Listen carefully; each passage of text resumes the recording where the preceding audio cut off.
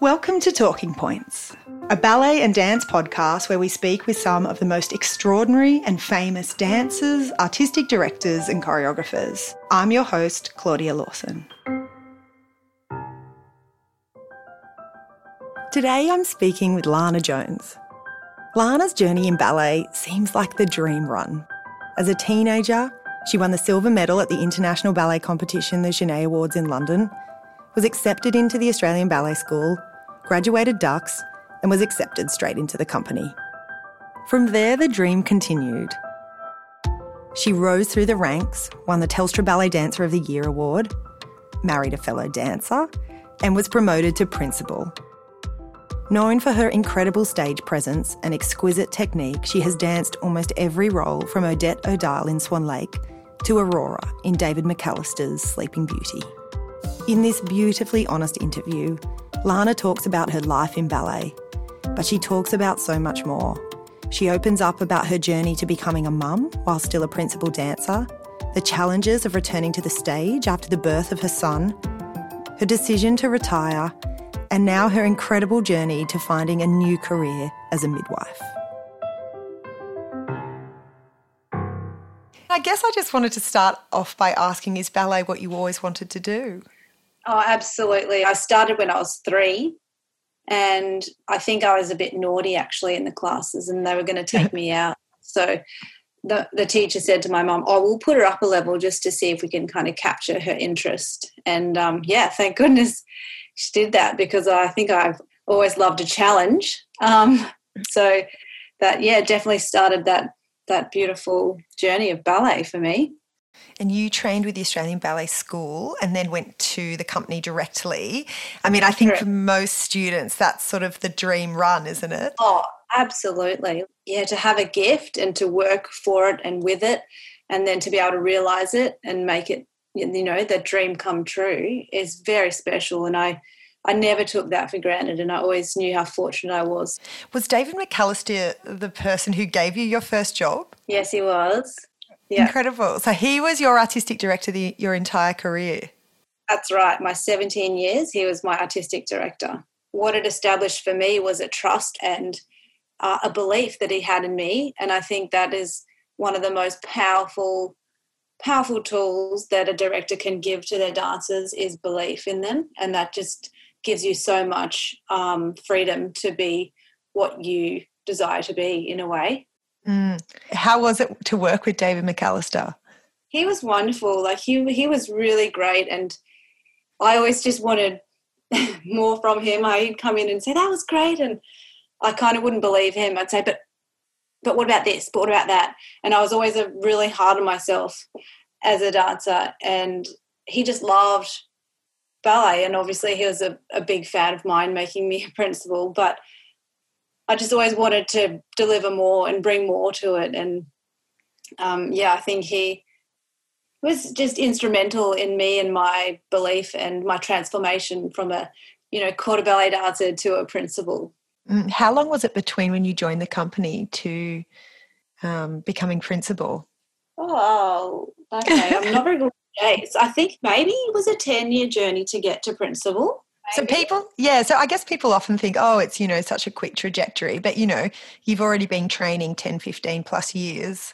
Yeah, and I think for my benefit, it was great because I really got to learn the craft of ballet, and there's nothing more satisfying than being in the quarter ballet and working as a unison and feeling that energy on stage with all of your cohort and all working towards that one goal. That's really special, and great camaraderie and support. And, not to mention pressure, because you can't stand out in the wrong way. In a sense, I really respected the fact that I went up the ranks kind of slowly. I did always get opportunity, though, so I was very lucky. There were times where I'd be doing the quarter ballet, I'd be doing a soloist role, and I'd be working on a principal role. So it was a really tough time to get to principal. Is there competition between the dancers in terms of those roles? I mean, how does it go up? I mean, I think often people dream it is that centre stage thing where, a piece of paper gets, tacked to a wall. Is that how it plays out in reality? That's exactly how it plays out. Yeah, there is competition, but it's like anything. There's only a certain amount of roles and certain amount of people that can really do those roles. And you turn up every day as a dancer working towards something. So whether it's that next production or whether it's being noticed, so it is competitive. I think the Australian Ballet has a beautiful, supportive nature. Of course, there's disappointment and there's times of jealousy and things like that. But that's just because we're so passionate about what we're doing. And I don't know, it feels so intense, ballet, when you're doing it and you're right in the thick of it. Everything is just enormous. Any little occasion or event that happens just seems to be exaggerated.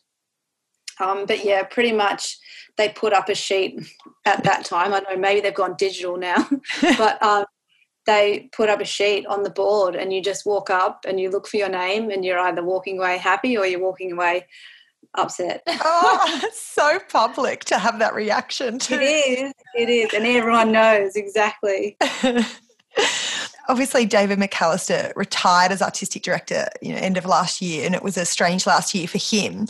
And I think what's come out is the changes that he's made, obviously, to the company in that sort of public sense. But some of the lesser known changes that he made were to policies around body image and maternity leave. He has said that when he came in, that maternity leave was 6 weeks for dancers, which makes it impossible to return.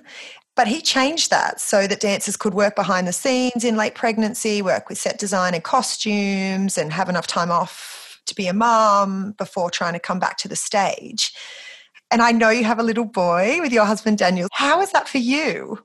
Yeah, look, it was fantastic. And I was really looking forward to exploring the company, the different levels of the company and the background as well. I'd always been a huge advocate for good photographs, and I was quite passionate about doing some media stuff with them and getting involved in that sense, and we did some archiving. So to have that opportunity is really wonderful, and I always was a huge fan of philanthropy, so I wanted to spend a fair bit of time there and give a lot of time back to the patrons, and so that was really interesting for me. And yes, David definitely established a great policy there.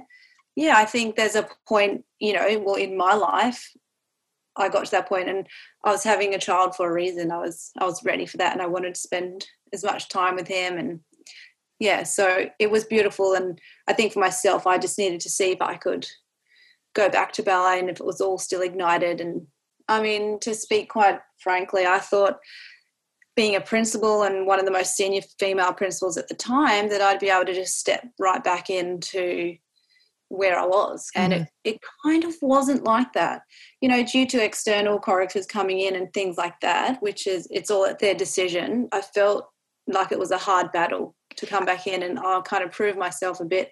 And I thought, really, I have to do this now at this point in my career? So as in the physical, or just being recognised that you were still one of the most senior female artists? I think, yes, definitely the latter, I think. Physically, I came back no problem. Like, I've always been blessed with this strength in my body, so it was just about getting that strength back. And, hard. I found it hard. But I think having a child changes you completely. And I think I was undone as a person too, having a baby. I've got a 4-year-old boy as well, so I feel you. It's just so life-changing that, and most of us don't have to return to leotards, stockings, tutus. No, and I'm always a bit of a try-hard. I just try so hard to be, the best at everything I can. So I was trying to be the best mom and giving, breastfeeding a really good hot go. So I'd even be like going to a show, performing, come home, breastfeeding at night, like really just trying to do so much that I could. And I think in the end I kind of realised I can't do it all, the same capacity and how it was. Something has to give. Yeah, and you're trying to be all things to all people, and just where does that give? And so is that where your thoughts around retirement started to creep in?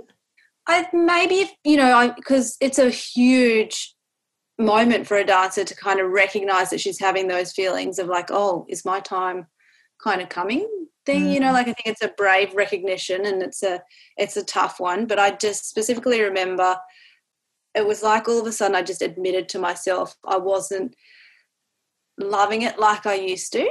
Mm-hmm. And I was finding it harder than what I was getting out of it in a sense, which ballet's always hard. So you always got to put in more than you can kind of get out sometimes. And but, how old was your son then? He wasn't 2. Okay. Yeah. So I just found the heartstrings really tough. I mean, I remember doing one opening night, and at the time my husband and I were really juggling because he'd already retired, but he was juggling work in Brisbane and we were based in Melbourne, and we had a little baby and I was working full time. And so he was working up in Queensland every second week, and sometimes would have to take Velasco with him because we didn't have enough care. I had no family in Melbourne except for our beautiful Tere, which is like my mum's cousin, which it was like his Melbourne grandma. Yeah, so I remember this one opening night and the boys were heading back from Queensland and their plane was delayed. So they were still up when I'd finished my show. And I was like, oh, this is amazing.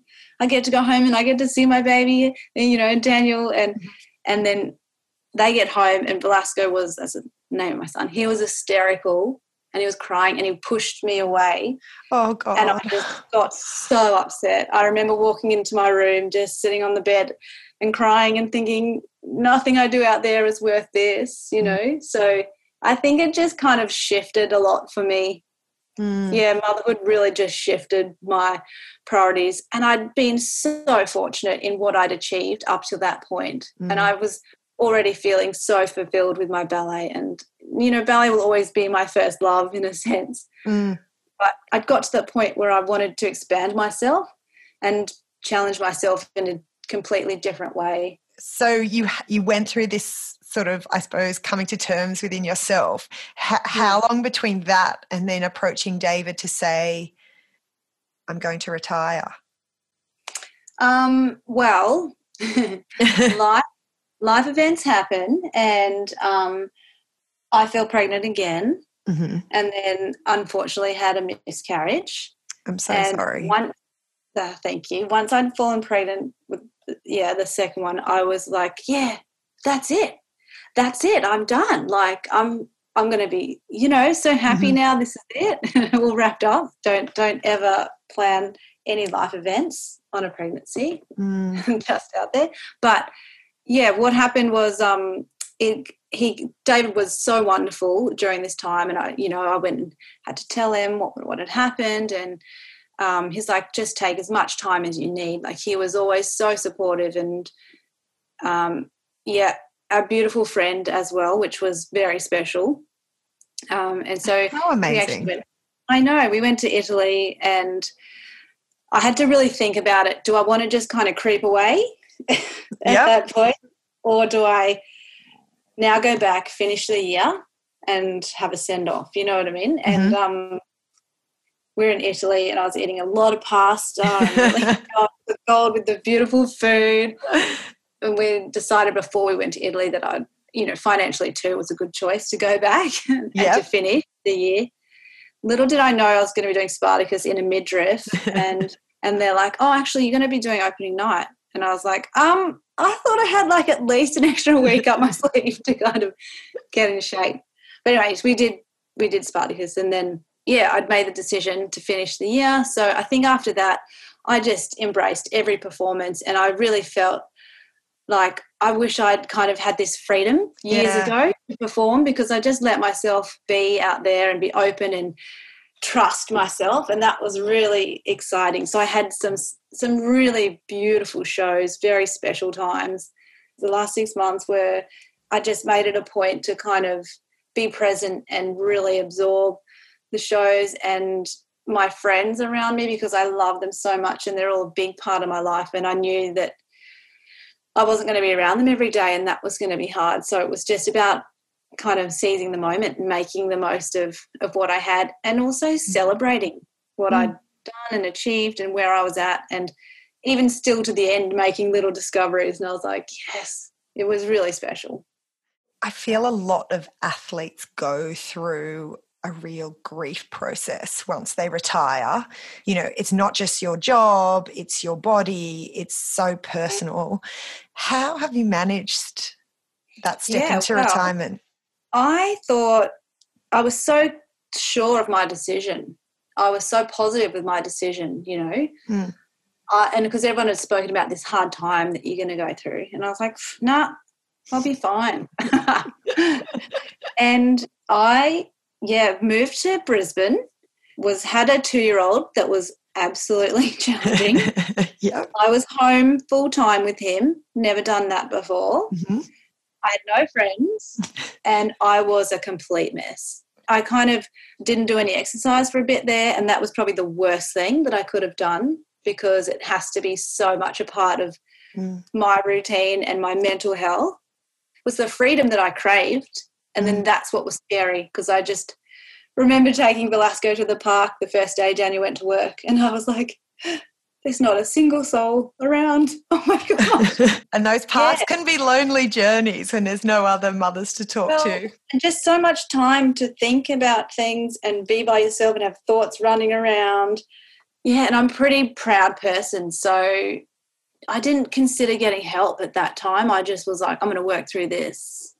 And I did. I found my own rhythm and groove, and then I'd always known that I was going to do something with my time next, and I knew it was going to be midwifery. So I just tried to pour a lot into establishing that, getting that going. How did you know it was midwifery? I'd always loved nursing. I'd always been fascinated by nursing and kind of, caring for people and things. So I knew it was going to be something in that line. I knew I probably didn't want to teach ballet full time, but I definitely would dabble in it and love giving back.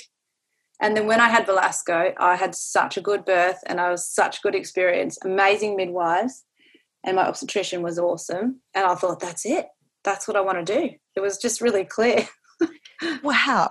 And so you're in the park by yourself in Brisbane with Velasco, and then how long before you start studying midwifery? I had that year to kind of get my stuff together to apply and then get accepted. Yeah, a year of finding myself and my new identity, I suppose. It's always been Lana the dancer, so it was now just Lana. And I don't know, but most people who have a career in ballet, obviously the training starts from sort of mid-teens, really quite full-time. And so most students some don't even finish high school, let alone go into tertiary education. How did you transition from, I assume, was education pre the Australian Ballet, before studying midwifery? Yeah, there is this big stigma that, I don't know, ballet dancers feel like you don't have the qualifications to get in anywhere after ballet. But, you know, and I did my year 10 up in Canberra, and then year 11 and 12 BCE in Melbourne. And through the Australian Ballet School, you end up with an advanced diploma. And I was graded, and I actually got honours for that. So I really sat well to get in to midwifery. I didn't have any science, so that kind of depicted which unis I could apply for. But I was so blown away when I got that email back, because I said, can I even get in? I don't know where I stand. This is what I've got. And they're like, Lana, you could pretty much do whatever you wanted to do except for medicine. I just wonder if you think there is that natural affinity, because I do actually think that ballet has that focus and that organisation that actually quite easily transitions over to study. Well, I'm not academic. Let me just put that out there right now. And I really thought that I could immediately transfer and translate all my skills from ballet to uni. But I was sideswiped when I started uni. Absolutely. One of the toughest things I've ever done, because, I hadn't written an essay, nothing for at least 20 odd years. And so I was brushing up on simple things, grammar, and all my energy, everything was taken up on just how to navigate this beast of uni. It was full on for me. Put me in front of 10,000 people and no problem. Sit me in front of a biology exam and I am a mess. I think so many people would just absolutely relate to what you're saying, let alone with a 20-year break between, say, formal education. And where are you now in your studies? So I'm in my second year, beginning of my second year. I made it through the first year. Wow. Congratulations. Thank you. Yeah, I was surprised myself, to be honest. I had awesome support from my husband and family, obviously, that he was like, come on. And I remember him helping me with the biology study one session. And I was putting up all these walls and he was just so patient and breaking them down and, no, what's this? And he goes, okay, so you're physical. So he started doing for like this pathophysiological pathway, all these hand motions. He tried so hard with me. Have you got any advice for people trying to make that transition from something that's been such a passion, so all-consuming, to try and redefine your life? I think the key in that is finding something, which is probably one of the hardest struggles after ballet when you've poured everything into it, or, you know, being an athlete, the same kind of situation. Finding that something else that resonates with you and that you're passionate about, because if you're not passionate about it and you don't love it, it's really hard to learn it. So many of, you know, the ex-dancers go into teaching or start studios. It's just really incredible to hear that you've made this change into midwifery. Yeah, it's crazy. I'm not afraid to, I mean, no one likes to be uncomfortable, and I definitely don't like to be uncomfortable, but I know it's not going to be forever, and I just saw it as such a positive outcome and a positive ending. And it was completely different to ballet, and I loved that. I wanted to just do something that was to give back, was not about me at all, and was going to expand me, you know, my intelligence and push me. And yeah, I'm getting all that, definitely. I bet. And what a privilege to be there when life begins and to be with people as they become parents. Absolutely. I think it's so special, and it's having that impact on one person's journey, and if I can bring something positive to that experience for them, then that's it for me. That's what I want to do. I don't need to change the world with midwifery. I just want to do it one woman at a time. And if your son goes on to study ballet, would you give him any I don't know if you will. You're laughing as though he may not. Well, no, he has to ask first if he wants to dance. We'll wait for him to say, Mum, I want to dance. Would you give him any advice, or would you have done anything different in your journey? The only advice I would give him is, if he really wanted to do it, is that he has to be prepared to absolutely put in the hard yards. There is just no shortcuts with ballet, and there's no taking it easy. It's just all in. And are you excited to watch David Hallberg? David Hallberg is now the new artistic director of the Australian Ballet. Absolutely. No, I'm really excited for him. I think it's going to bring a great new injection of life into the company, and his contacts, what he's going to bring is going to be wonderful. And I think, especially in the hardships that the company have gone through, and every ballet company in the world, you know, my hats go off to them all for maintaining that discipline and working at home in the lounge rooms. That would have been so challenging. And like I said, I feel so lucky and fulfilled. And I always wanted to finish when I could still dance. I didn't want people to be in the audience going, oh, she should retire. She looks brittle. You know, that would be the worst for me. So, yeah, I mean, I the only time I miss it is when I see really beautiful pas de deux and hear beautiful classical music, and that kind of takes me away a bit. Or, you know, I've started running now. When I'm running and the wind is like running through my face, it reminds me sometimes of being on stage, because when that curtain goes up, there's this gush of wind that kind of comes out onto the stage. Yeah, I reminisce, but I don't miss the nerves, the pain. Thank you so much for speaking with me today. It's just been an absolute pleasure. And I can't wait to hear what happens as you become a midwife. Oh, I hope so. I hope it happens. All right. Thanks, Lana. Thank you so much. Bye. Take care. Bye. Lana now lives in Brisbane with her husband and her young son. She continues to teach and mentor young ballerinas and dancers, and will soon graduate as a midwife. To continue to follow her incredible journey, you can find Lana on Instagram at Lana_Jones_. I called Lana from Newcastle, the land of the Awabakal people, to which we pay our greatest respects.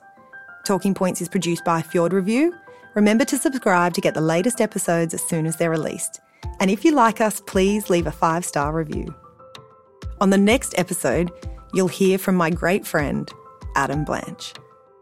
It's funny you say I'm a choreographer because sometimes, I mean, I love it. You still don't feel that? I don't feel it. Like, I know I've created so many things and I'm always, like, I choreograph all day, every day. Maybe I just don't feel like I've had that gig that kind of solidifies it.